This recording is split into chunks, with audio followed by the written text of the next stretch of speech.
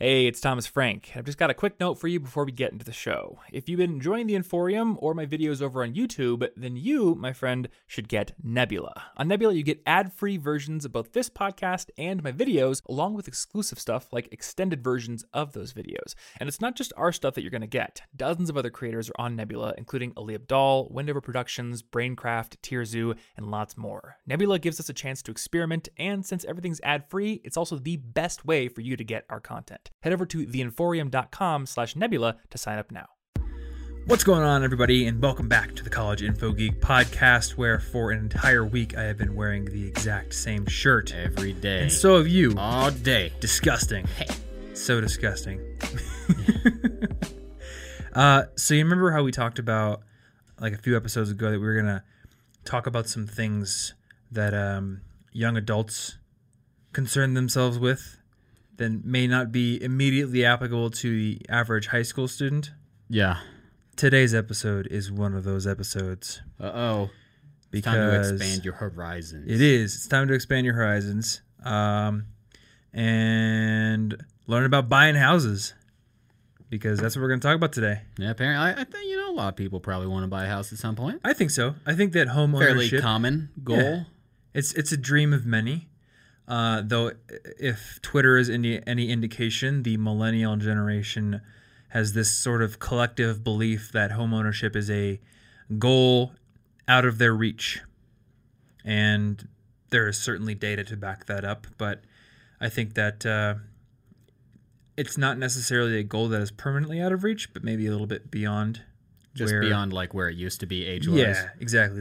The goalposts have moved, but it's something that will eventually happen. And I think that even if people aren't planning on buying a house now, they would like to know, what are the pros and cons? Why would I want to buy a house versus rent? And when should I even consider it?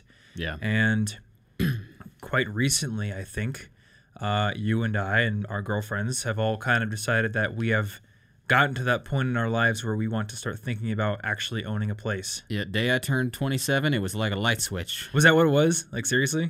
It was on that day, exactly. Exactly that day? Yeah. So the moment I turned 27, I'll need a house. The moment I turned 27, I wanted a house. I bought a power drill, and for my own birthday, I bought myself a fancy Japanese chef knife. So I was like, I'm an old man now. I thought you were joking about these. That but all then happened. I was like, no, you actually did do this. I did all of that. I remember you exactly buying... that day. And I also bought myself a bookshelf so I was just like settling down. Oh man. And now everybody under the age of like 25 has stopped listening because we're just a Something couple like of that. old guys who buy power drills and bookshelves. It's a really nice knife though.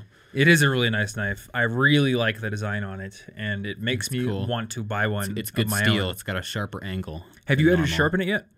No. No? Nope. Have you had to hone it at all? I haven't used it enough because, ironically, I've been in a bad cooking place since then, which I am fixing as of late. And tell me how that makes you feel. Makes me feel like hungry. Fair enough. I want to cook. Are you going to cook tonight? Yeah. Well, there you go. You are already getting out of the bad cooking place. I think our cat really does want to be the podcast cat because she's just like hanging out in the studios, but she doesn't yet know where the cameras are pointed, so she doesn't get to be a podcast She cat. doesn't know how to be a star. Nope. Come on, cat. You got some work to do. Anyway, so yeah, you and I have kind of come across this realization that we're sort of done with the whole idea of renting. Yeah. So I wanted to make this episode the start of a very informal series. And it is informal because we do not have a plan of when the episodes are going to come out. I don't even yet have a plan of what the episodes are going to cover. The idea in my head right now is that within the next year or so, our goal is to each have bought a house. And whether or not that happens within the next year or within the next 2 years, I wanted to have a series that follows that journey. So that way, like while we're in the moment, while we're dealing with figuring out how to get a mortgage or figuring out, what to look for in a house or dealing with inspectors or how to afford it, like all these questions, I feel like having a sort of in the trenches view is going to be a lot more useful than someone just reading like a dummies book that just has somebody who bought their house 20 or 40 years ago. Yeah. Just doing internet research and being like, well, you're going to want to get a mortgage loan officer, and then you're going to make it want as to dry as possible. deal with PMI or not deal with PMI. And yeah, I feel like it's going to be more interesting when we can say like, okay, here's my budget. Here's exactly what I'm working with. Here's what I'm looking for. How does that work? What is my timeline like? All that kind of stuff. I think there's going to be lots of questions. And because this is going to be an evolving series that follows you and I and the whole buying the house process, I would love to hear questions from our listeners and our the viewers on YouTube. So if this is something interesting to you, leave your questions in the comments on YouTube, or you can tweet them to us, and we will keep them in mind for when we do the next episodes in the series. Maybe I haven't even thought of that part yet. Maybe exactly. Maybe it'll be like, oh, I do have to think about that. Yeah, maybe someone will ask a question and be like, oh, maybe I can't buy a house. Oh no. Yeah. So I guess the question is, why exactly do you want to own a home? And what was your mindset like before now? Oh, well, this is actually going to be, it's a huge flip, because I used to think I never want a house. I used to be like, I'm just going to, why would I want to own a house? I have to own something then. I just want to rent apartments forever and it'll be cheaper or something theoretically, even though over the long haul it's really not. But then I can like move whenever I want and do all ultimate freedom. I don't need a house, man. I'm still young. And then, light switch, and suddenly I'm just like, it's a lot of the realization over the last year or two, as I've just been sort of embracing the idea that what makes me most happy and what makes really anybody the most happy is the happiness involved in their average boring day. Mm-hmm. Like you go to work, you come home from work, you make dinner, you do normal stuff, because that's what 90% of our life is. And that's just how it is. You cannot, by default, have more than you can't have more than average days. On average. That doesn't make any sense. You're going to have boring days most of the time.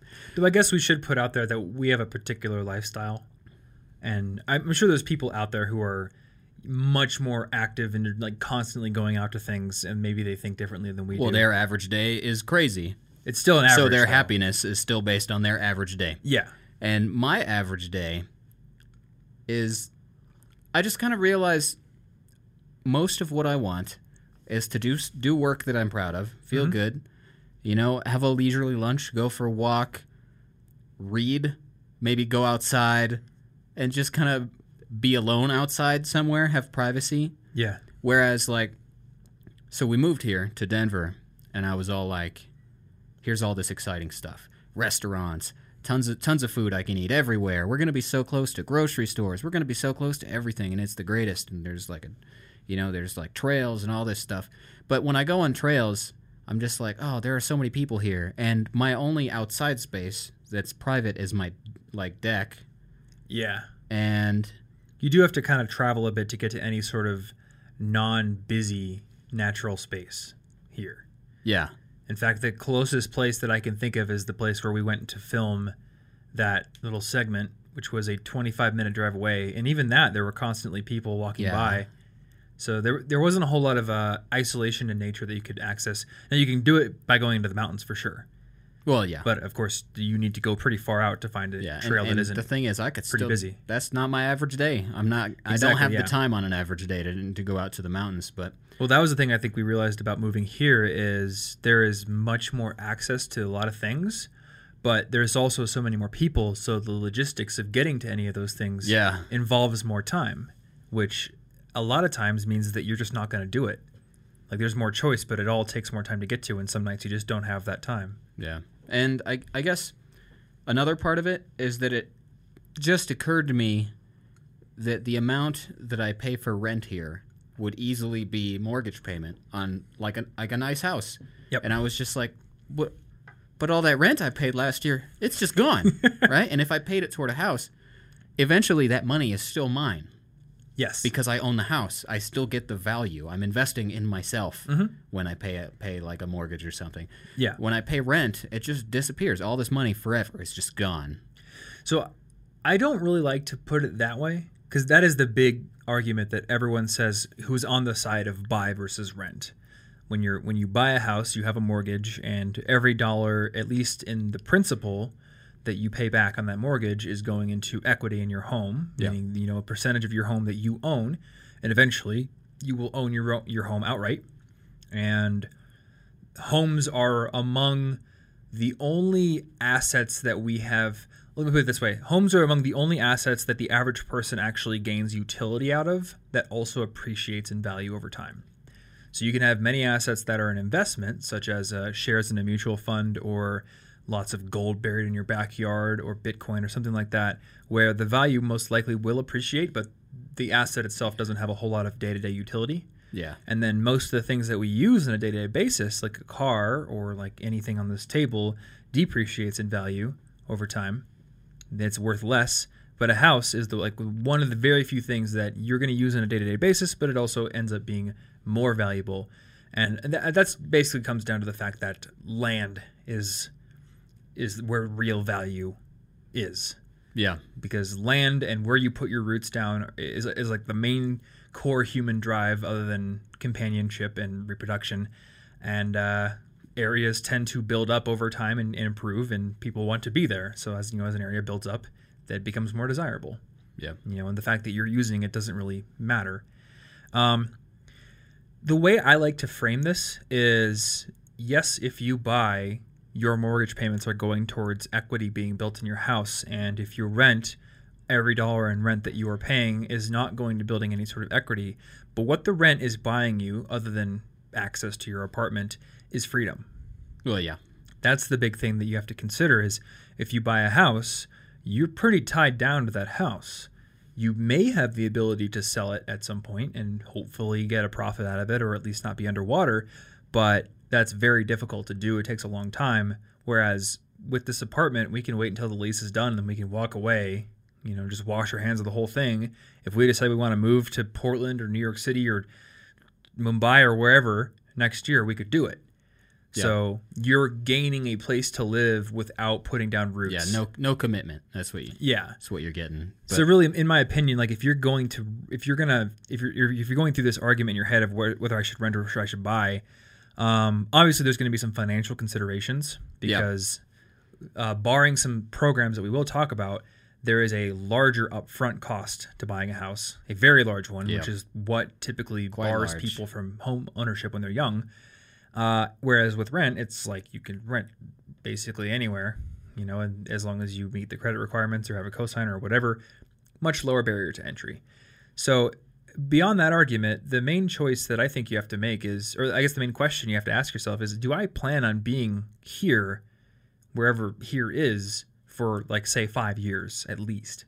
Yeah, I think that's why I didn't want to do it before. Yeah, exactly. We didn't know where we were going to be. It was the freedom, but now, getting older, it's becoming more solidified what I actually want from the future. Mm-hmm. So it's safer to make a commitment that's big. I think you've had time to sort of come to know yourself. Yeah. And I don't know if you would agree with this, but I feel like looking back, the earlier years of my life after college ended, there was a lot more turmoil. And I don't want to say turmoil in like a bad way, but there was a lot more uncertainty. It was the darkest time of my life. Yeah, this was the dark times.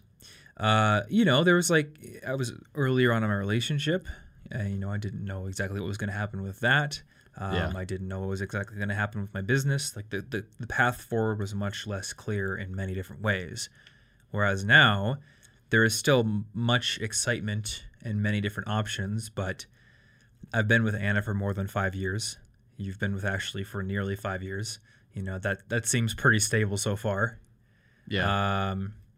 And we kind of, we've lived long enough out of school. Like I've been out of school for 5 years to sort of know the ebbs and flows of my daily life. Yeah. And I think you do too. Even with the money, I don't think I would have been ready to just buy a house right out of school, because you don't know yourself. Maybe I wanted to go to all those crazy cities and do all that stuff. And now I'm more of the mindset that actually, on most days, I kind of just want to be at home doing my calm, solitary things. Yeah. And if I have a home and I make sure that I have like an area with a low cost of living compared to what I make, I can just travel to all those fancy places, go to some Airbnb and pretend to live in the coolest places ever in some mountain house.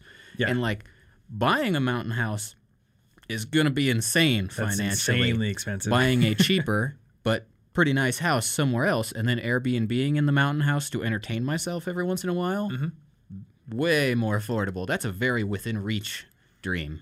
Yeah, exactly. So before I kind of like give my perspective on this, which is very similar to yours, I think, I do want to put out there that you and I are in a very atypical situation Yes, because, not like complete freedom, but we do have the option of traveling roughly whenever we want. Yeah. So I guess at this current moment right now, both of our girlfriends have full-time jobs, which restricts the ability for us, and couples to travel whenever we want. Anna is leaving her job and she will be done in like 2 weeks from the day we record this. So that's going to go away for me. And then maybe at some point in the future, Ashley will be full-time on her own thing. We don't know. But, right now, there's a little bit of a restriction, but you and I don't have full-time jobs. So I think that there's a little bit of a different sort of mental calculus that we're doing versus the kind of mental calculus that somebody who's going to have a full-time job and who will only have the weekends available to them is going to do. Yeah. Somebody like our friend Amar, he works full-time, he has the weekends available. I think he's going to be a lot more enamored with the idea of having close non-plane travel or non-big road travel, kind of access to things like the mountains and all the crazy amenities that a big city like this gives them. So that is one thing that I think people need to think about when they're doing this whole rent versus buy whole like affordability calculation is what does the location you want to be in offer you, and what are you able to afford there. So in our case, and I think we're pretty much like set on this, so we can say it now. We've lived in Denver for about a year. We'll probably be here for about another year, but then we were actually going to go move back to Iowa. Yep. Because the real estate market in Iowa is reasonable, and the real estate market in Denver, Colorado is absolutely bonkers. Yeah. And if we were to want to be able to afford it, so I'll put it this way, like I could work my butt off and scrimp and save and buy a house in a location that I would actually like to live in here in Denver. I could probably do it, but I would be so house poor that I would be uncomfortable with my whole situation. And if anything happened to the income of the business, I would be in so much trouble. Yeah, because it's a really long-term commitment. Exactly. 30 years. And, there are houses I've seen in the areas that we'd want to live, like $500,000 is like the bottom. Oh, yeah, because we're in a unique situation. If you get your money online, cost of living really makes a difference because we make the same dollars if we move back to Iowa. Exactly. And in Iowa, those dollars go way farther. Mm-hmm. And I was comparing houses, and there was one, I don't remember the price, but there was one that was just like this tiny gray shack, basically. No garage, no anything in Denver. Okay, probably decent. It's still fine. But the same exact price in Iowa was like 3 bedrooms, huge garage, yard, like everything you could think of. It was just insane. You get double to triple the house. Exactly, yeah. Now, you make a good point here. For people who have a single location full-time job, the cost of living and the average salary, that relationship between those two numbers matters a lot. And I believe that there is a whole cost of living and average income calculator website you can go to. I don't know if you told me about one that you looked at, but I believe Numbeo.com. I don't remember the one I looked at. So Numbeo.com, I know, can do a cost of living calculator comparison between different cities. That might have been the one I looked at. Okay. So yeah, if you're comparing Denver to Des Moines, or you're comparing New York City to Tulsa, Oklahoma, you could see, it'll tell you like to live the equivalent lifestyle that $4,000 a month would get you in Tulsa, you would need to be making $9,000 a month in New York City or something like that. Yeah. Now, obviously you can't go off numbers just like this because there's always going to be variations based on the neighborhood you move into and different deals you can find. Like if you want to make it work in New York City, plenty of people with far less money than we do or we have make it work. You just might have to live with roommates, or you might have to have a longer commute. There's all these variables you have to keep in mind. But yeah, if you are going to be working full time, you have to look at, what can I get paid in the bigger city, and does the increase in salary outpace the increase in cost of living, especially given the housing market? Yeah. And in many cities, Denver included, the majority of that cost of living increase is in either rent or the real estate market. So like we said, a nice 3 to 4 bedroom house in basically the city center of Des Moines, Iowa, which is a fun city. I will defend it. We thought it was boring when we lived there, but now that we've had a comparison to a big city, like Des Moines, not that bad. Yeah. They got arcade bar, they got coffee shops, they got grocery store, they have everything. Well, It's just I don't not go as to much. the things here that often. Exactly. I needed to accept the fact that I'm pretty introverted, and I just like that. I'll go out of my comfort zone, but not every day. Yeah. So I'm paying for the average day here when I'm living the same average day that I could live. And anybody listening to this, Anywhere. you can do these numbers or you can look at the average prices on Zillow.com, which is where I do all my research. If you're looking in like around the city center or near it for Des Moines, Iowa, you're going to find 3 to 4 bedroom houses, maybe not brand new construction, but close to it, for $250,000 to $300,000 potentially, maybe a little bit more. In Denver, in like near the city center area, you could be seeing $500,000 to $800,000 to $900,000, which is just crazy. Yeah. And I mean, sure, the 253 that is expensive, but like it gets so much more expensive. It does. Yeah, it's crazy. So, I think a $250,000 house is something that a college graduate who graduates with minimal debt could probably look to afford in maybe 5 years after college. So, to make this really simple, because we're going to do an episode at some point that goes much more in detail about the finances once we're actually dealing with them. Yeah. But the reason that most people who are young cannot afford a house is because you need to put down a down payment to be able to get the mortgage. That's the kicker. So a bank is going to lend you the money. It's called a mortgage. This is the loan that allows you to buy your house, but they will typically only lend you 80% of that. They want a 20% down payment. Now, there are programs and situations where you can go with a less than 20% down payment, but there are consequences to that, and we can breeze over them really quickly in a second. But let's just say you want a $200,000 house. Well, the 20% down payment on that is $40,000. Yeah, that's And Let me not just see many. if I have that in my back pocket. Exactly. Yeah. I mean, it takes a long time to save up that much money.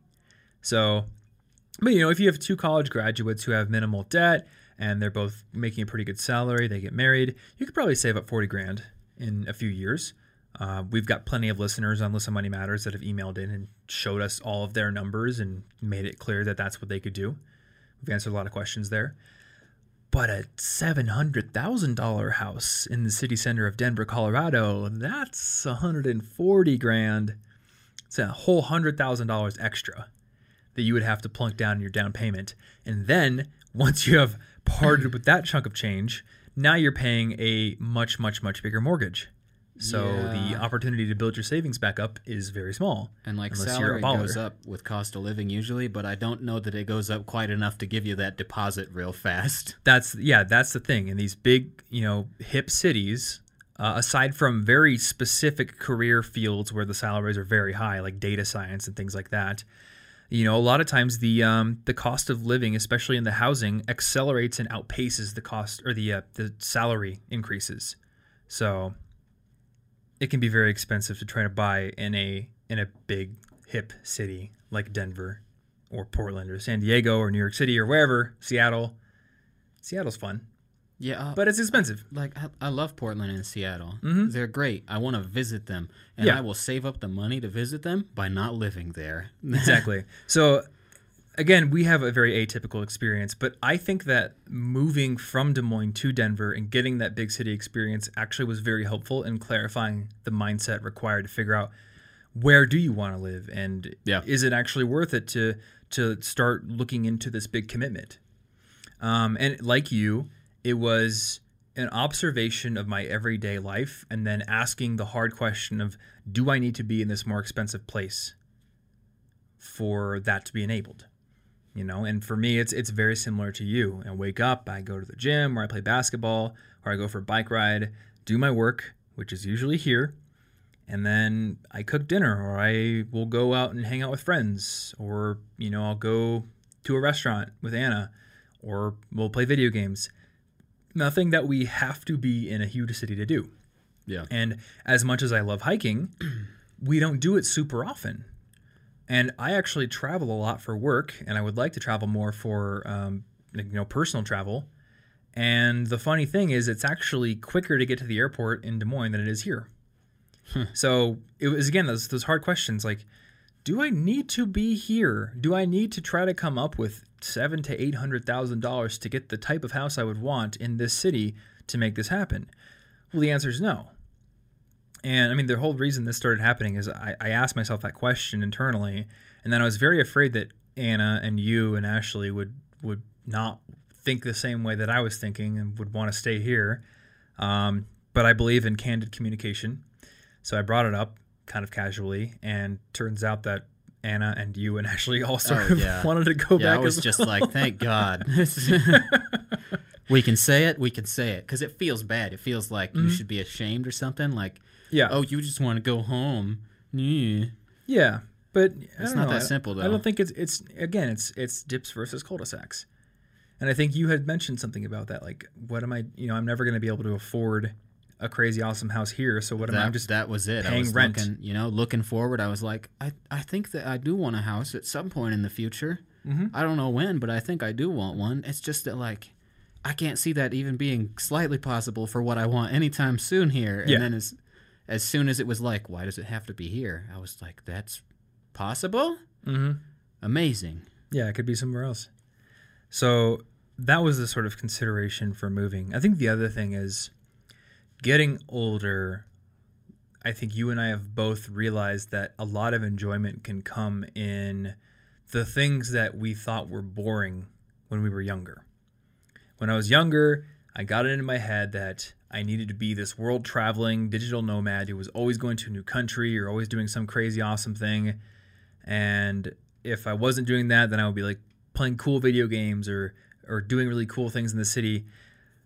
And, the idea of cooking dinner or the idea of just like working and building something or like having a garden or anything like that seems super boring. Yeah. But now I love woodworking, and the fact that I can't do it here very easily is kind of bad. Like, I don't like that I don't have a space to build things. And it was really nice having that space back in Iowa. And now it's like, I really love cooking and I really like taking care of plants. And it turns out that there's all these things that when you kind of look past the superficial aspects of it, it seems boring. There's actually a lot of personal fulfillment because they involve building something or creating something or, building a skill. And that's satisfying. And it can be fun and meditative even. So you don't need to live in a big city to do all those things. So we started looking, and I suppose this is like our initial episode where the research has been done. And I'm not sure how much research you've been doing, but the way that I started going about this was I just created an account on Zillow.com, and we've just been looking at what's available in the area that we want to potentially live in. And then we'll just heart things. So we're kind of like creating a little portfolio of houses. And we kind of know that because it is March right now and our lease is not up for an entire year, probably none of the houses we're favoriting right now are going to be on the market by the time we get to actually looking to buy. But what I think this does is it encourages us to consider multiple different houses, because what I've heard from friends and people that I trust is that you can run into this pitfall where you tour one house, you decide that it is your quote-unquote dream house, and you get so attached to it that you will be irrationally insensitive to price, or you won't negotiate well, or you won't be willing to walk away if there are serious structural problems or there's a lot of work that needs to be done. So I think the number one thing that I'm trying to keep in mind is that I have specific attributes that I'm looking for in a house, but there is no one perfect house for me. Doesn't exist. I think this is a useful thing to have in your brain for all things. There's no one perfect anything for you. Like, I don't believe in soulmates. I don't think that there's a one perfect woman out there for me. I think that the relationship is forged between the choices of two people together, and the person that you're with becomes the perfect person for you, and you become the perfect person for them through your communication and through your dedication to each other. Yeah. And I think that you make a home the perfect home for you over time by finding something that is suitable and then working on it. I don't think like a rabbit in the forest that's looking for shelter from a hawk is being too choosy. That rock over there has too much moss on it, actually. I don't think that's going to, Hey, hawk, give me a work second. with the feng shui. that I want. The housing over here is terrible. Just give me 5 minutes. I'll Yeah. find a better spot. That one over there has a banister that I really don't like. It's in the colonial style, and I was actually hoping for colonial Victorian. style. So, again, Mr. Hawk, please give me some time. I'm trying to Yeah. find my dream hovel where I'm going to hide and hopefully not be eaten and torn to shreds. Yeah. No, they just will duck into the nearest thing. And I'm not telling you to duck into the nearest thing, Oh, no. but I am telling you that there is no perfect house. There is no dream house. Realtors it is their mission to make you believe that they have found your dream house and nothing else will do. But it is not true. This week's episode of our show is sponsored by Backblaze, which is both awesome but kind of bad at the same time. Awesome because we have great sponsors that help to support this show and help us get more episodes out to you guys every single week. But bad because the fact that Backblaze is sponsoring this episode means that there are some of you out there who do not currently have the data on your computer backed up, which is a really, really bad way to be living your life. So let me tell you another little story. If you heard my little story about the girl who lost all of her data off of her computer last week, this week I'm going to tell you a story about me as a younger kid, as a naive kid, as somebody who thought that backing up my data on my computer meant copying the folder in my hard drive, making a folder on the same said hard drive, and calling it backups. I did that for all of my teenage years and actually some of my early college years as well because I had no idea what I was doing. I figured that backing up files from one place in the hard drive to another was totally adequate. And I guess when you think about it, that is sort of adequate if you happen to manually delete your files, but it is completely not going to help you out at all if your computer catches on fire or if your hard drive crashes, which hard drives inevitably do at some point in their life cycle, or if somebody steals your computer, which can happen on college campuses, happens all the time. So eventually I got smart and I got myself cloud backup, which means my files are being backed up to the cloud, to servers that are redundantly backed up themselves elsewhere, offsite in secure buildings, and that is exactly what Backblaze does. Backblaze backs up all of your files on both Macs and PCs for just $5 per month, and that is unlimited backup for that $5 per month. So that means all of your pictures, all of your videos, all of your projects that you have spent hours and hours and poured blood, sweat, and tears into building are completely backed up. So in the unfortunate but probable, if you look at the statistics, event that your computer somehow breaks, all the data is going to be saved and backed up for you. And the great thing is that when you need to restore a file with Backblaze, you can easily go into their web interface from anywhere in the world via their website or via their apps on your mobile phone and download the files you need, whether it's one file or all of your files. And in the event that you have a complete system failure, your computer catches on fire or something else horrible happens and you need your files really, really quickly, they can actually ship you a hard drive with everything on it overnight via FedEx. You can buy it, and what's best, you can actually send that hard drive back to them and get a full refund. So it's a total win-win. So seriously, take this as a public service announcement as much as it is an ad on this show. If you are not currently backing up your computer files, you need to get on that as soon as possible. You never know when something is going to happen to your computer, and when it does happen, whenever it is always an inconvenient and unexpected time. So get your stuff backed up with Backblaze. Again, $5 per month gets you completely unlimited backup for all of your pictures, all of your videos, all of your school projects. Everything on your computer can be backed up and restored if you need it to be restored. So to get started, you can get a 15-day full-featured trial of their software and service by going over to backblaze.com/CIG. And by going to that URL, you'll also be showing them that you came from this show. Once again, backblaze.com/CIG. And I want to give a huge thanks to Backblaze for sponsoring our show. Let's get back into it. Now, you have some minimums, though. Exactly. You working on attributes you want specifically? Yes. So, and I'm guessing you've done this too. Oh, we have a shared note. We've been just throwing in like dream wish list items. There you go. Yeah, I have a note.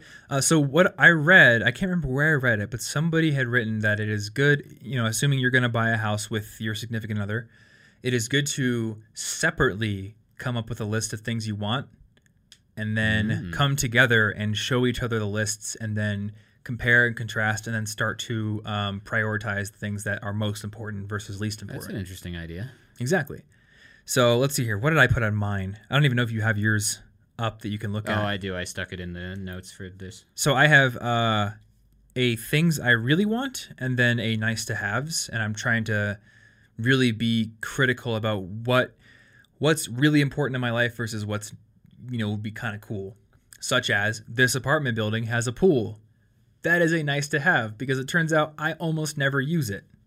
And I almost never use the hot tub or the business center. Yeah, really, and if you buy anything with a pool, you're going to need to maintain that. Yeah.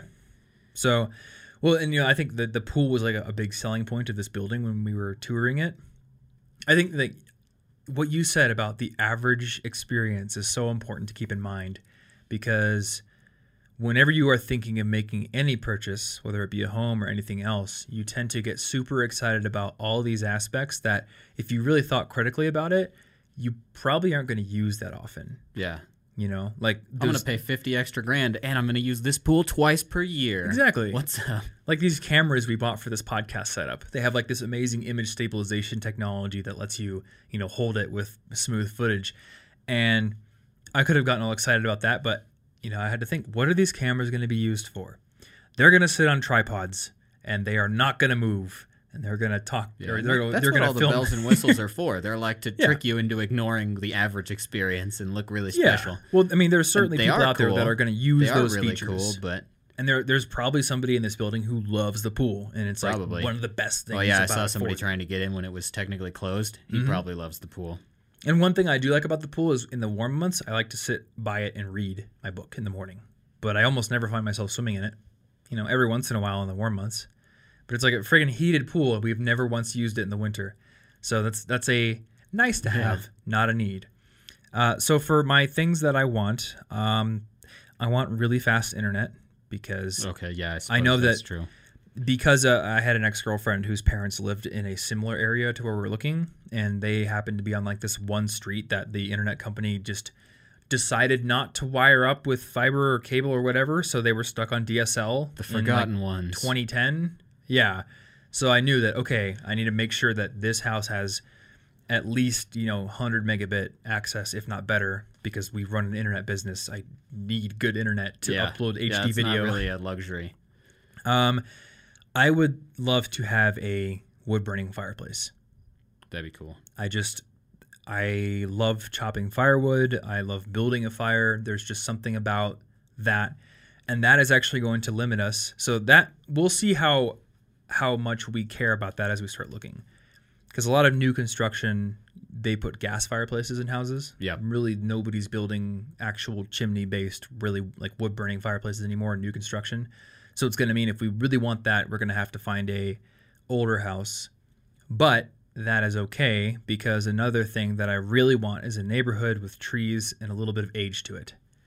And you probably know why. Yes. Because we lived in a rental house back in Iowa, but it was in a brand new housing development where, like everything to the west of us was basically dirt for the first and few months. construction. And the trees were all little saplings, and I'm sure, it'll probably be beautiful. Someday. Give it 10, 20 years. I don't want to wait that long. Yeah. I want trees. Yeah, it felt very barren and devoid of character. So I would actually be okay with an older house as long as it doesn't have a whole lot of structural problems and fixes that are needed, because it's likely to be in a neighborhood that has older trees and a lot more character. And I want to be able to take walks and see interesting things. That's one thing that I love about being in Denver is that there is a lot to see around here. Yeah. And being on the north end of a town in Iowa where there's just nothing but cornfields and nothing to go to for more than a mile. Yeah. It just feels a little isolated. That was too isolated. Yeah. Too far. I think this is another defense for renting for a while. You start to realize what you like and what you don't like. And I don't think again, the average experience, you don't know what your average experience is and how you like it or don't like it until you live it for a while. Yeah, and you could be way different in a few years. 5 years ago, my life was so different from now that I could not have possibly predicted half of this. Do you remember how excited we were about that house when we still lived in Ames? It was a nice house. I was really excited. And it was a really nice house. And I was still loved really excited. It's just that the neighborhood didn't have any character to it really because it was too new. Yeah. So I think that, we were focused on the things we didn't like about the apartment back in Ames. Like, Yeah. Really loud, drunk neighbors all the time. And I still don't like that. Yep. So that will be another plus of owning a home. No loud neighbors. But we didn't focus on the things that the neighborhood that we were moving to had that we wouldn't like. Because, again, we hadn't lived in a neighborhood like that. So you don't have that kind of experience. Yeah, that's kind of a good point. You don't just compare to the last thing that you did. Because if you fix the last problem and then run into a different one and then fix that one, you forget about the first problem. Like, how many rounds do you got to go through? Exactly, yeah. So I think at this point, we've lived in several different places, having rented in many different types of living situations. There's a better picture of what we want. So I think there's less of a chance of regret. And I think there's also less of a chance because we're being deliberate about writing these things down. Yeah. Another thing that I definitely want is a garage with enough space for like a woodworking bench, because I'd like to build things out of wood and I want space to work on things like that. Ideally, I would like to be able to live close to you guys. That'd be convenient. You guys are like my best friends, and I think one thing that people don't think about is the distance between their really good friends that they put. They put that distance between the people they want to hang out with because they are very enamored with material things, like having a bigger house. And one thing that I've learned about adulthood is it becomes much more difficult to have a lot of quality time with your good friends. Yeah, you don't just cohabitate. You don't just like hang out together all day long, ignoring each other, sometimes going out to get food. You got to like set up weird adult friend dates. Would you like to hang out on Friday night? Are you doing anything? Because otherwise you don't get to see anybody. And yeah, the dynamic really changes. It's weird. When we were all roommates, it was a situation where we were kind of hanging out, but everyone was sort of doing their own thing. And then we would obviously do things together as well. But there was just that time spent in the presence of each other, but kind of doing your own thing, which I personally enjoy having. And I think a lot of people do enjoy it and don't realize they enjoy it. When I was at the Standard Broadcast office in New York City last week, there was a little lull where we were waiting to go to this Star Talk Live thing. So we were just all sitting in the office working, kind of doing our own thing. And Dave, the guy who owns Standard, just like kind of puts his head up after a while. And he's like, you know what? This is really nice. Like, it kind of feels like just a big family. Everyone's just like sitting there doing their own thing, but I'm not like alone in the office by myself, actually isolated.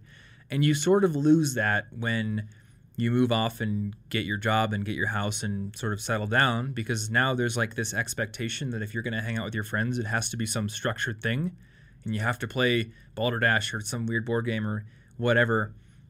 I don't know. Well, and maybe you left your dorm room unlocked most of the day for people through the hall to just come hang out. We left the door just open all the time. But I wouldn't do that in a house or like this apartment complex. I'm not just going to leave my door open all the time. People open the door and then think we're their friends, and they're clearly intoxicated, and they seem to have injured their leg. I don't know them. What are you doing? I wouldn't leave the door open. But he loves you guys. Something like that. He did say it. But like I wouldn't leave doors unlocked. People can't come over without warning me. Yeah. So I mean, this is why sometimes I'm like, hey, you guys want to come over and like work on your stuff here? It's just because I miss that sort of interaction. So I would like to not be too close or not too far away from you guys, and we have a lot of good friends back in Iowa, and I'd like to live somewhat near them, so it's not like a whole ordeal to go see them. Yeah. I think connection with other human beings is something that we devalue in favor of consumerism, and it's something you have to be deliberate against letting yourself slip into. Yeah, it turns out that all the amenities and fancy restaurants in the world aren't as pleasing to me as simply being around friends. Mm-hmm. Yeah, actually, as silly of a movie as it is, the Lego Batman movie hits on that pretty well. Oh yeah, I still need to see that. Because he's like this billionaire, but I mean, obviously it's humorous in the movie, but there's this whole focus on he's just this guy who's like alone in a gigantic mansion on an island, and all he has is Alfred, and he's constantly ignoring these feelings of wanting a family. Like, that's basically the whole point of the movie, is that Batman needs to feel like he has a family, but he's ignoring it. It's pretty deep, man. Sounds pretty deep.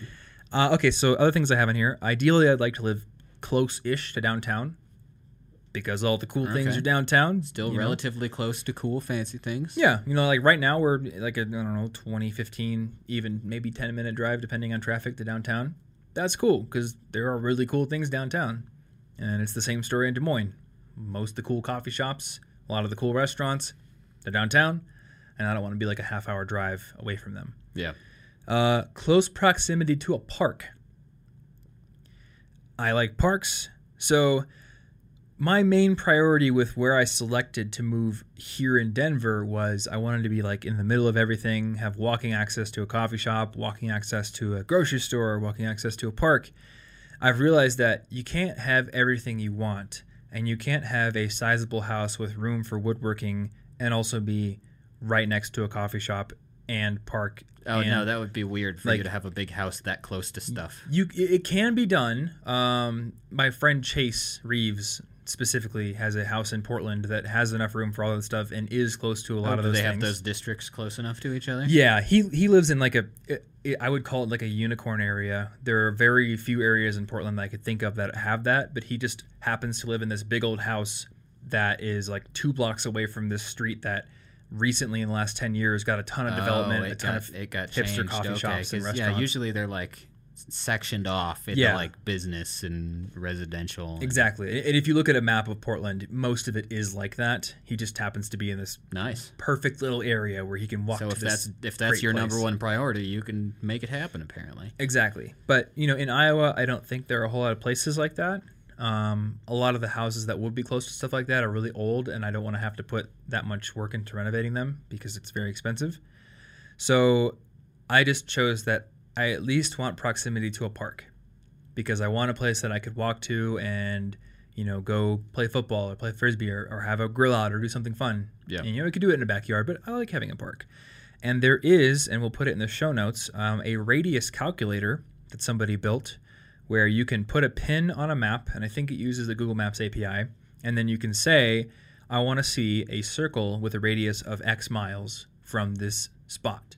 That's cool. So what I've started doing is, and unfortunately you can only put one pin at a time, I believe. So what I've started doing is putting a pin and being like, all right, I think 1 mile is like a good walking radius. And then I can define what's a biking radius.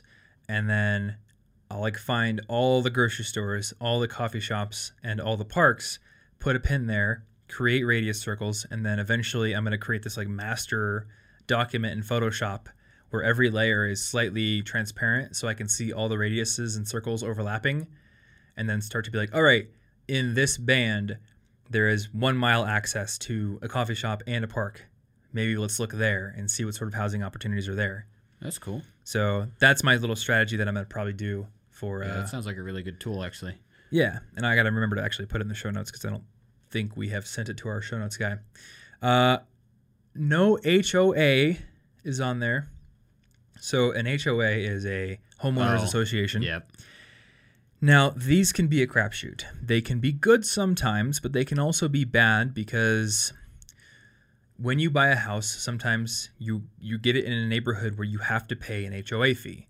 Sometimes, and I've actually heard of HOA fees that can be like more than your mortgage in some crazy neighborhoods. But there's also like a covenant with the HOA where you got to have your lawn clipped to a specific thing, and you can't have your garage door open for more than 10 minutes at a time. Or there's like all these restrictive rules. And my thing is, if I'm going to buy a house, this is my property. And I'm not going to have a bunch of old ladies who are on an HOA and have nothing better to do but nitpick the state of my house telling me what to do. It's my place. So I would prefer to not be in a neighborhood where there are those restrictive rules. That seems reasonable. Yeah. And obviously, I'm not going to go beyond the HOA committee because I got things to do. I got a business to run. I have friends to hang out with. So I don't want to have to be a voting member on that. And I don't want to put myself at the mercy of a bunch of people who have nothing better to do with their day but nitpick the state of my lawn. Well, it really does seem like kind of the point of buying a place, is that it's your place. It's so yours. That you have your independence. That seems like part of the appeal to me, and rules like that would kind of take some of it away. Now, one thing people are going to have to learn is when you buy a house, there is a sort of social contract with your neighbors that you enter into, no matter whether or not there's an HOA. Oh. Because if you paint your house polka dot purple and green, you are going to make the property values of every other house in that neighborhood go down because nobody wants to move into the neighborhood with the weird... Okay, maybe, yeah. I think you're confused about how cool that is. I would love to make these jokes, and it is a pretty cool house. But you're right. Nobody's gonna like it. Everyone's normal and boring unless these you can days. get everybody in that neighborhood to do it, because then maybe it would go up because it's a coordinated, cool neighborhood. There are cool neighborhoods with like crazy color schemes. I've seen them, especially in like coastal towns in South Carolina. Convince your neighbors first. I've never seen polka dot houses, but I've seen neighborhoods in like Charleston where the houses are a bunch of really cool, vibrant colors. But most neighborhoods like to stick to your beige and grays and navy blues and, you know, your muted, warming, inviting neighborhoody colors where you can raise your family and have your white picket fence or whatever. So you can't paint your house a weird color. I guess. So yeah, there's going to be things that like you can't literally do whatever you want unless you go move into the country. And people who live in rural areas, that's part of the reason why they do it. So they can do whatever they want. Yeah. You know, I'm probably not going to move into a rural area, given that I want to be closer to downtown. So I will enter into the informal social contract with my neighbors, but I don't want somebody coming over and measuring my grass with a stick or, you know, yardstick, or being like, your garage has been open for 15 minutes. That's a violation. Well, somebody in our last neighborhood thought we were a party house when we are like the furthest possible thing from that. So there's a perfect example. We weren't even like, we didn't have any agreements with anybody. They were just like, could you go talk to them? I think they're a party house. Yeah. Let's interrupt their life when it turns. And then the guy comes inside and he's like, you guys are boring. Yep, we're good here. Is that a houseplant? Is that a tastefully decorated living room right there? Okay, I'm leaving. I've seen enough. This neighbor wasted my time. Disgust me. Okay, and then there's one more that I have on my list, and I'm sure my list will expand. But the last thing is a south-facing back of the house. Mm-hmm. So this is something that people do not think about very often, but there are better directions for your house to face than others. So if you have an east-west facing house, usually most of the windows in a house are built onto the front and back, and most of them are on the back.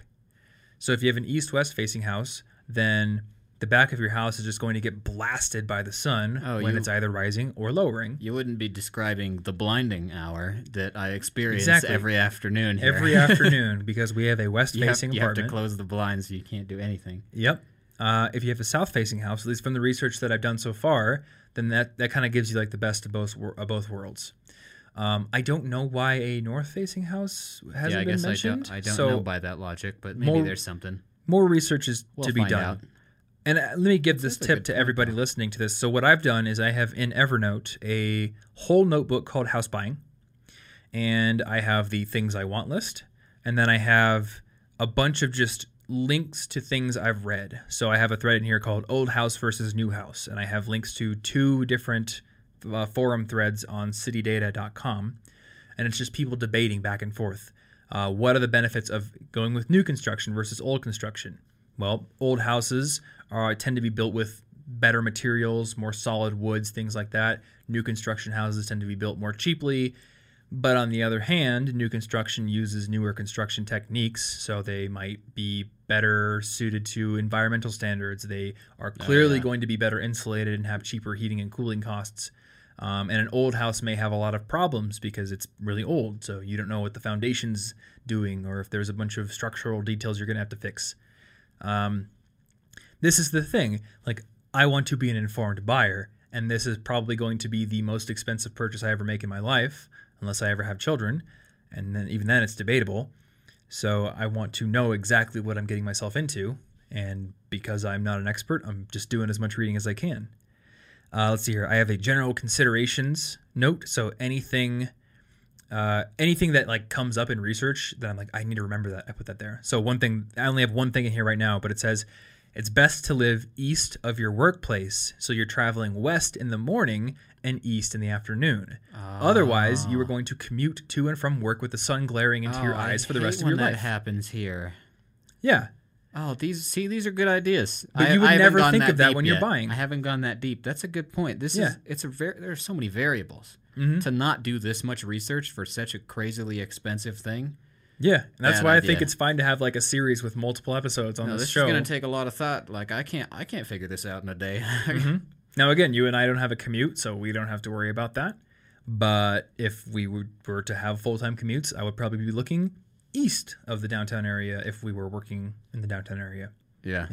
And hey, maybe if we're like, oh, what if we want to get an office space somewhere? If that's close to downtown, maybe we should go east. I don't know. And there's always ways around that. Like you could say, all right, I'm just going to wake up at 6 a.m. and go to work early, and I'm going to get a gym membership downtown. So I'll drive to work in the dark and do my workout there and then come home early and I can skip the sun. You're fine. Yeah. So obviously it's not like there's no way around that if you want to live west of your workplace. It doesn't ruin your life. Obviously people manage to get to work somehow with that bright sun.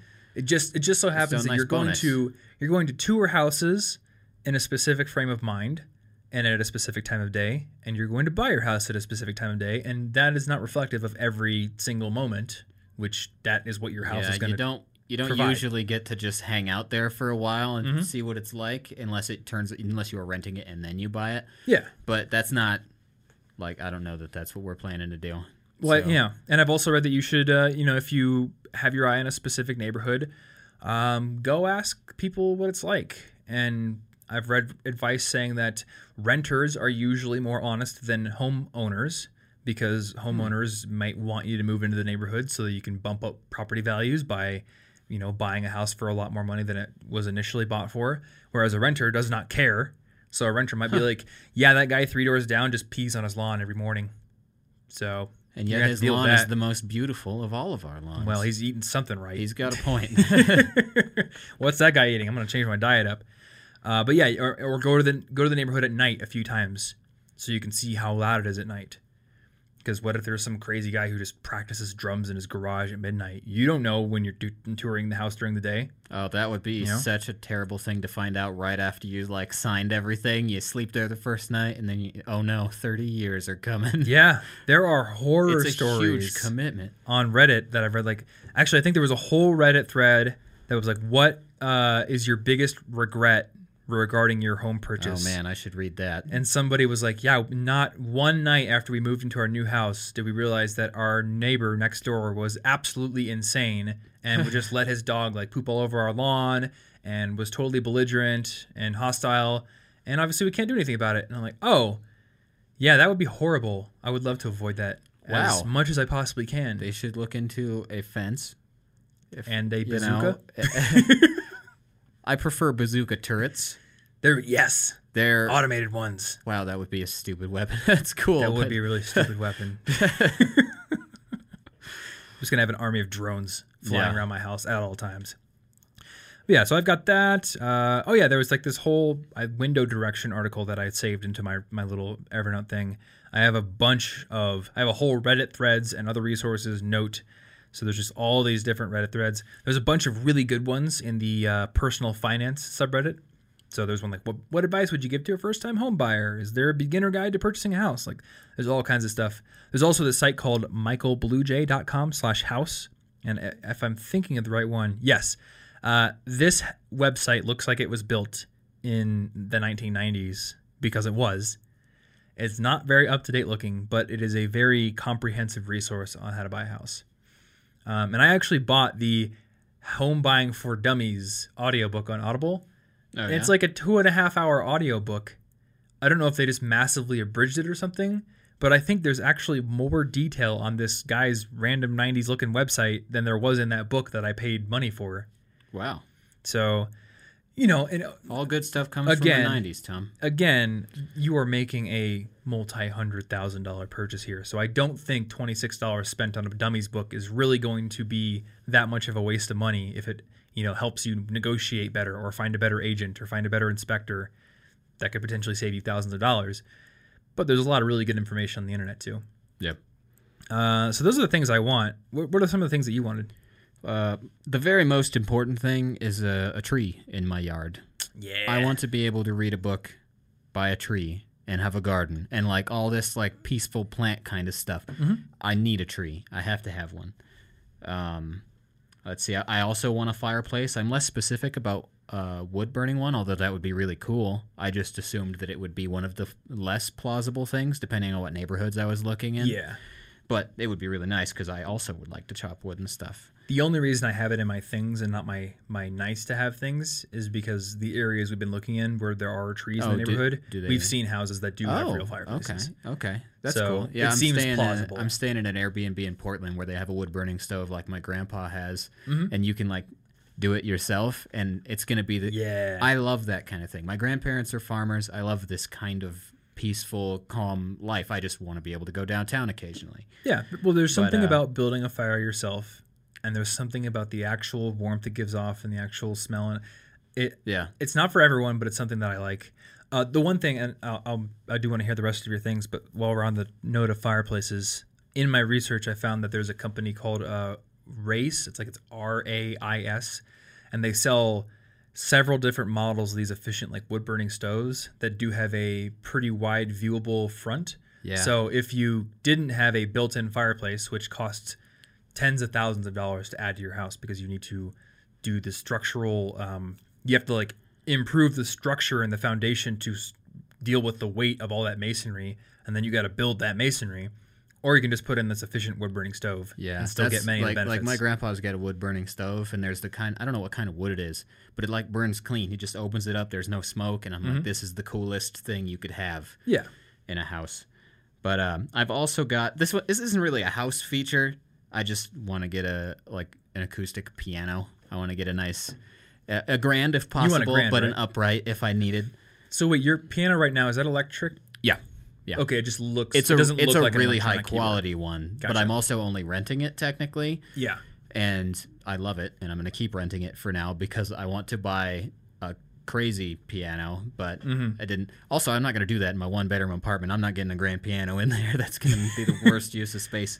I think you and I want to go deeper into music.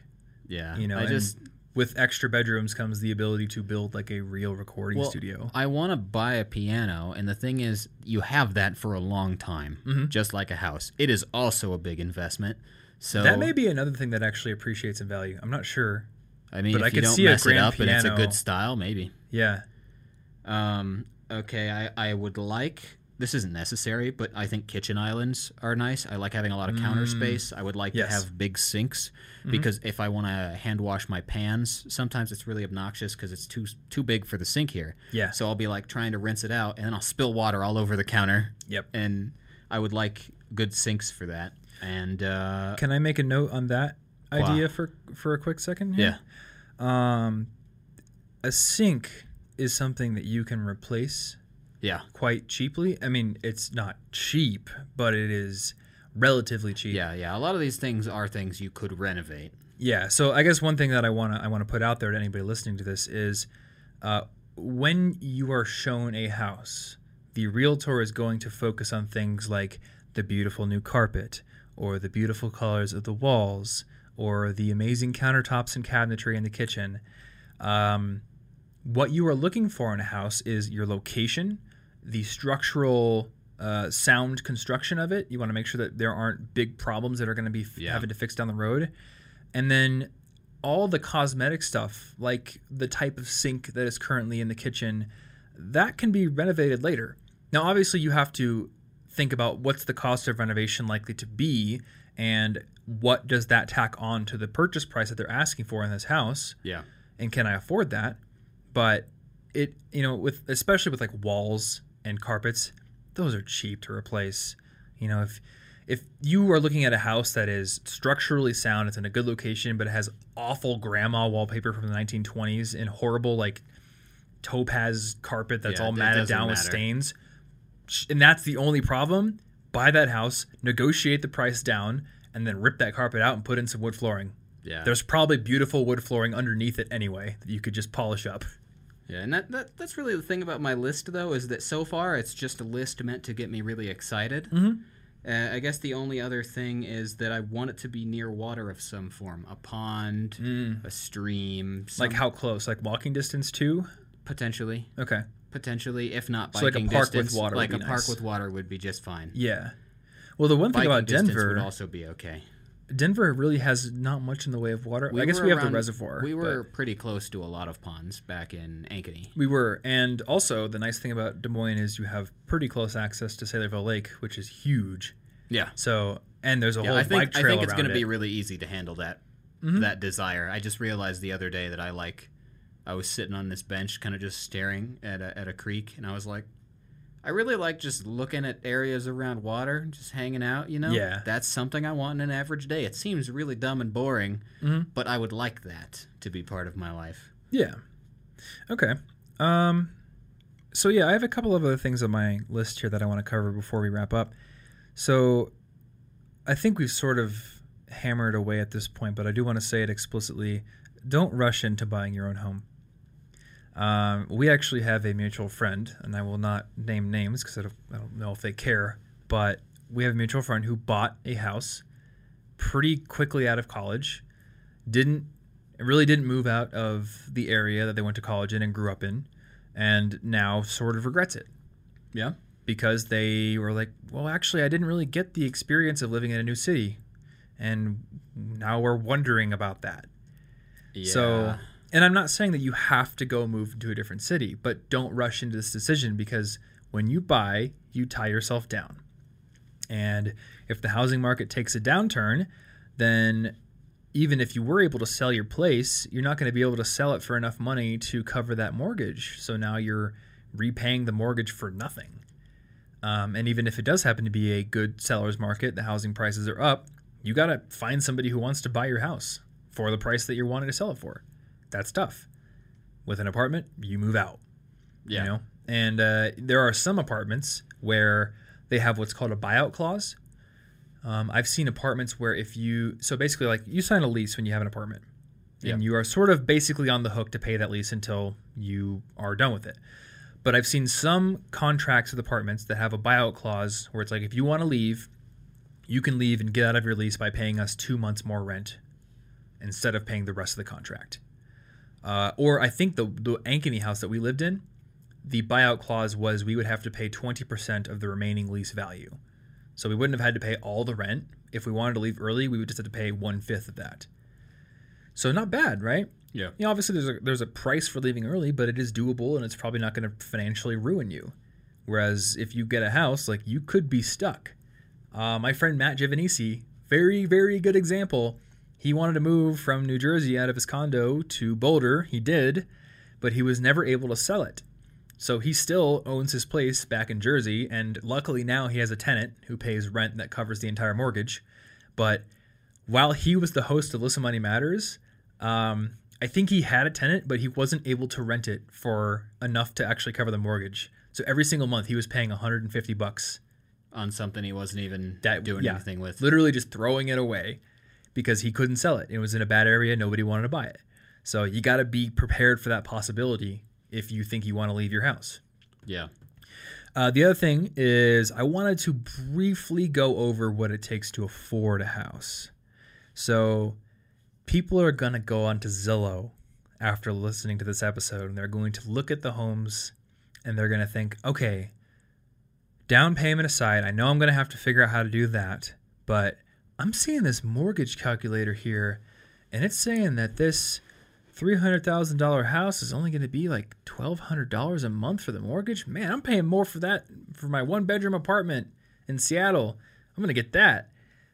The mortgage is not the only expense, and you have to keep this in mind. So there are like cost of living and how much house can I afford calculators. There's one on nerdwallet.com. Though I don't really like NerdWallet's how much house can I afford calculator because it doesn't give you the option of like of saying your down payment is going to be 20%. It just like takes into account your debts, your income, and then like tells you exactly how much you could afford. But it doesn't say like, it doesn't give you the option of being like, all right, give me only a house that is, representative of this 20% down payment I want to make. And we'll get to that in a second. But you have the mortgage. You also have property taxes, which can be a lot of money. I'm trying to remember how much it was going to be. I can't give exact numbers because it's always a percentage, but the property taxes in Iowa are quite a bit higher than they are in Denver. So I'm totally pulling these numbers out of my butt right now, but for like a $300,000 house, I think it was like $165 a month property taxes here in Denver, but back in Iowa it would be like $400 a month. So $1,200 mortgage, plus an extra $400 in property taxes, plus any money that you're going to be spending on renovations or improvements, because at this point, you are responsible for everything, which is a good and bad thing. It's a good thing because you have control. Yeah. You want to knock down a wall and renovate your kitchen, you can do it. But you also have to fix everything. The sump pump back up, you're on the hook for that. You got to fill the water softener with more salt, you're buying that. So I'm trying to remember, there's actually this whole rental property expense calculator that Andrew built for the Listen Money Matters audience, and that was built for people who wanted to buy rental properties and then rent them out to tenants as an investment. But I think this is also useful for anybody looking to live in a house. Looking at profitability, there's always like this 5% built in for break fix. And then I think there's also a 5% built in for long-term break fix. So basically that means whatever you are able to charge for rent, you need to take 10% of that and save it just for light bulbs going out, toilets backing up, eventually someday the roof needing to be replaced. Like, you are on the hook for all of these things. So, and you mean you're kind of on the hook for them when you're renting. It's just those costs are hidden from you. They're built into your rent. And they're spread across many, many people. This building has one roof, but hundreds of tenants. So if they, for some reason, need to fix a hole from a meteor in the roof, they can spread that cost out amongst many, many tenants. And they probably have a whole fund of money saved up for that. And in fact, this building is owned by the biggest apartment company in the entire country. They've got quite the fund. So I'm sure they have a lot of funds and a lot of insurance built up to deal with things like that and spread the cost around. If you own a house, that roof is yours to deal with. So you got to save some money for that. So do your research on all of the expenses that are going to be involved with building a house. And keep in mind that a lot of people, once they get their own place, they start getting all these ideas of improvements they want to make. That costs money. So, if you're paying $1,600 a month in rent, don't go get yourself a $1,600 per month mortgage, because you're going to be paying more than that. Yeah. The other thing I want to talk about briefly, we will cover this more in detail in a future episode once we kind of cross this bridge, but there are first-time home buyer programs. And these are created by state governments with the express intent to help people who are younger own homes. Yay. So normally, as we said earlier, there's this whole 20% down payment requirement. But you can actually pay less than 20%. The downside to paying less than 20% is you also have to pay something called private mortgage insurance. And this is basically insurance that the lender requires you have just in case you, say, pay 3% down on a house, which could be like $5,000, and then decide, I don't want to work anymore. And, then your lender is stuck with that piece of property that isn't paid off. Yeah. That could be a huge loss. So you are paying private mortgage insurance, which goes into a giant fund, which would compensate a lender in the event that you default on your mortgage. If you pay more than 20% down, now you have a bunch of skin in the game, and you're probably not going to default on your mortgage because you have a large chunk of your net worth tied up in the house. If you're paying 3% down, you could walk away and not care. That's why you got to pay it. So that NerdWallet calculator and many other calculators online will tell you the approximate PMI that you would have to pay if you were to pay less than 20% down. Now, the problem with PMI, and we usually advise against having PMI on my other podcast, is that in the past, and I believe this was before 2013, the moment you hit 20% equity in your house, PMI would go away. But the rules have changed since then. So now, I believe that if you put 10% down or more, then the PMI is going to be a little bit less than if it's less than 10%. And you can also opt to get rid of it after, I think, 10 years, assuming you have 20% in equity. If you put down less than 10%, so say the minimum, which is 3, you are stuck with that PMI forever. And it's also a bit higher percentage. So say you only go into your house buying adventure with like $10K in the bank and you want a $200,000 house, that is only 5% down, so you're going to be stuck paying PMI forever. So we usually advise against PMI on my other podcast because we've always viewed it as like money down the toilet. You could have just waited until you had enough money for that down payment. But I've actually been trying to rethink that, and I still don't have a solid opinion yet. And I think this is going to be something that we actually come to in a realistic sense when we're starting to look at our own places. Does it make sense to pay PMI versus continuing to rent? And, you know, where's like the break-even math point on that? I don't know. You know, because depending on how much money you have saved up and what you want to do with that money, that's going to, you know, and what kind of house you want, that is going to determine whether or not you would have to take on PMI to get that house. And is it worth it to you? That would be just another expense, which you might be essentially paying in rent. So I guess the question is, if you could buy a place that is better than what you could rent in the same area and pay less even after PMI is added in, maybe that's worth it to you. Maybe you just consider that part of the deal. I don't know. But it is something that needs to be considered. Yeah. The last consideration, and this is some rules that I've set for myself. I do not want to be house poor. I do not want to part with a huge percentage of my net worth in order to get a house. And a lot of people fall into this trap where they will save up a ton of money and then they will use that for a down payment, but now they have very little in the way of an emergency fund, very little in the way of investments.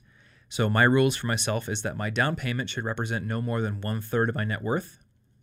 And I will also still have $25,000 liquid after my down payment and closing costs. So this is my goal. This is based on my own financial situation, and I think a lot of people may not have that same kind of situation. I think maybe $25K would be a little much to want afterwards, but that is like a representation of what I've been able to build up in investments and what I would want to part with or not part with. But this comes from talking with Andrew, who is my co-host, Listen Money Matters, and I definitely consider him a mentor in this area because he owns a place. And so I asked him, I was like, Andrew, when you bought your place, what did the down payment and the closing costs represent in terms of you parting with your net worth? And I think he told me that it was about 1/3 of his net worth was parted with for that down payment. So I was like, okay, if Andrew can do that, I can do that. I don't want to be parting with more than that of my net worth if possible.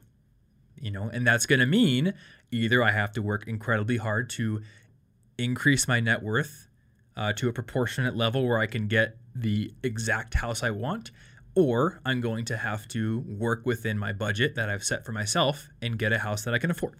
Yeah. Exactly. Yeah, you don't want to buy a house above your means and then you're on the hook for that forever. So hopefully you can keep paying it and there's no problems ever.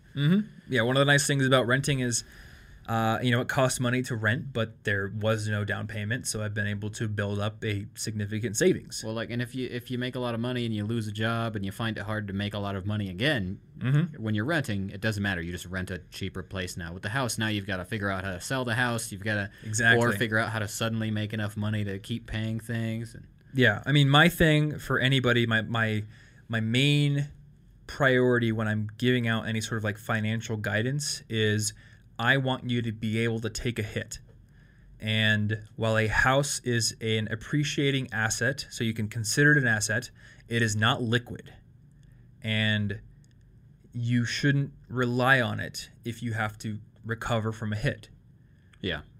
You could sell it, maybe, but that's very difficult, uncertain, and takes a lot of time. So if you sustain an injury or you lose your job or something bad happens, you need to have liquid cash available that you can pull, and you need to have resources that you can divert to the problem to make it go away. So that, I think, is the number one financial goal for anybody listening to this podcast. I think we covered that pretty well in our budgeting episode. You need to be able to take a hit. That's why I don't recommend debt acceleration until you have at least 2 times your monthly spend in your checking account plus $500 for an emergency fund. Because what if your tires pop or something? Yeah. Great. I paid off all my student loans, but now I have no money to fix my car. So I'm now maxing my credit card, and now I have a triple interest rate that I had on my student loans to pay off this credit card. Well, that's not a good situation. So do not let yourself become house poor. There's also a general rule of thumb that only 30% of your gross income per month before taxes should be spent on housing expenses. So if you make, I don't know, $5,000 a month before tax, then there is like 30% of that should be what your house costs or less. If it's more, then you're starting to get to that point where a lot of money is going to your housing. There's not much left over for savings and general expenses. I don't know, food. And yeah, I like to eat. One of those things. So remember the average everyday experience. You don't need 15 bedrooms and a pool to be happy. You just need, well, I don't know what you need. Well, food. You got to figure out what you do need: food, shelter, water, and not to be eaten by a hawk. Like not everybody has farmer grandparents and who wants to read books by a tree. Some people think books are dumb and for nerds. Maybe Well, they're right. I don't know. Some of us just like to read, as don't Lady know. Gaga once said. Yeah. We can't sit here telling you what your average experience is like. I don't know. But what I do want you to think about is building self-awareness and starting to deliberately pay attention to what your average experience is like and what on a daily basis makes you happy. And what level of consumerism is required for that. There are all those studies out there that like $75,000 is the threshold, and money doesn't make you any happier after that. It doesn't help, I'm sure it's changed ever since then, because I think that was like Peter Singer. Well, and he now said you it, got to back get in to 2000. $1 million. You got to get $1 million. Got to have $1 million. And then you got to get a couple billion more, and it just keeps making you happier. Man, Forever. it's like it's a dip. Yeah. It just never stops. If you can't be in the 1%, what's the point? That's not What true. is the point? That's not true. I lied. No, I want to be a fat cat. You could be a fat cat. Smoke all the Cubans, drink 500-year-old scotch, and own my own Gulfstream, fleet of Gulfstreams. I want to have 15 Gulfstreams in the air in formation so nobody knows which one I'm in. Know what that means. A Gulfstream is a private jet. It sounds like a stream in the Gulf. Clearly, It's you're not very enough of a baller to badly even named. know what a Gulfstream is. It's badly named. I know that. That's all I Clearly, you're not enough of a baller. got. Apparently. So, actually, I lied about everything. I don't even want a house. I just want a fleet of Gulfstreams that are connected by tunnels in the air. So I just have like 15 private jets. That's your house? Yeah, one of my jets is like my living room. One of my jets is my kitchen. I just walk between them. And I'm constantly flying over everyone. The Jetsons, but only for you. Well, the Jetsons live in a stationary tower thing. Yeah, but it's they live in like the Sears, sky. the CN Tower or something. You know? It is Besides, in the sky. if you're constantly moving the same speed as all the planes, that it's like it's stationary to What you. I'm trying to say is I basically You know? want a Shield helicarrier as my house. Okay. So I don't know how much those cost. I need to do some research. Something like that. Anyway, so that's a preliminary episode. We will definitely get into more stuff. I think we've gone through quite a bit of detail here. We'll do a whole financial episode. We'll do a whole housing inspections episode. There'll be stuff, but it's going to be very spread out because we're still in the just looking phase. Yeah, it's going to take a bit to do this. Mm-hmm. I wouldn't want to rush it anyway. Yeah, I don't want to. This is something you don't rush. Yeah. This is why we. I didn't think about what direction stuff faces, and Yeah. a lot of my list is just stuff to get me excited. I'm not even at the point where I'm thinking about actual locational requirements yet. So Well, there's a lot of time to go. This is why you and I both decided to sign another year-long lease. So now we have a whole year to do all the it's research. a buffer and to do a bunch of cool stuff in Denver Exactly. yeah. while researching. There is stuff to be enjoyed here while we're here. Yeah. So we will have future episodes in this series coming, but I cannot tell you when they will come because they're going to come as we experience these things ourselves. In the meantime, though, I would love to hear your own house buying questions. You may very well turn me on to something that I didn't even consider. So if you're watching this on YouTube, comment down below. Otherwise, I'm Tom Frankly on Twitter and Instagram, so you can tweet me or you can leave comments on Instagram posts or DM me on Instagram. I do check my DMs, though I can't always answer every single one of them, but I do check them. You can always email us questions, thomas@collegeinfogeek.com, though it's not always going to Thomas. Yeah. That's the unfortunate thing about having a name email address out in public. Sometimes, you outsource it, but people think, it's Thomas. It does say that. Sometimes it's me. It's in the name. It's me if it gets assigned to me, Yeah. because we are now really businessy. Yay. But yeah, I think the place where it's easiest for us to collect questions is actually on the YouTube episode because there's that nice convenient comment section right beneath the video. So if you are listening to this, maybe check out the YouTube version. We do have all these cool cameras. That is true. And, they are cool cameras. We have that fun little comment section. So let us know what your questions are, whenever you're thinking about buying a house or, how long it's going to take or whatever it is. And we'll consider those both in our own buying process and in the outlines for future episodes. If you want to find the show notes for this episode, we will have links to that Radius calculator that I talked about, to some of those mortgage calculators, to Zillow, where you can start looking at houses. That's where I look at houses all the time. Then cigpodcast.com/205 is the URL you're going to want to go to in your browser. If you're listening to this in a podcast app, the show notes may be in the app right there, though they're not in Spotify. Oh, yeah? Nope. No show notes in Spotify. I'm a little sad about that, but Spotify is a very closed system. They don't want to be linking out to stuff, I guess. So they only take that little tiny description. So cigpodcast.com is where you can find all the show notes. Just put the episode number at the end, /205/ whatever.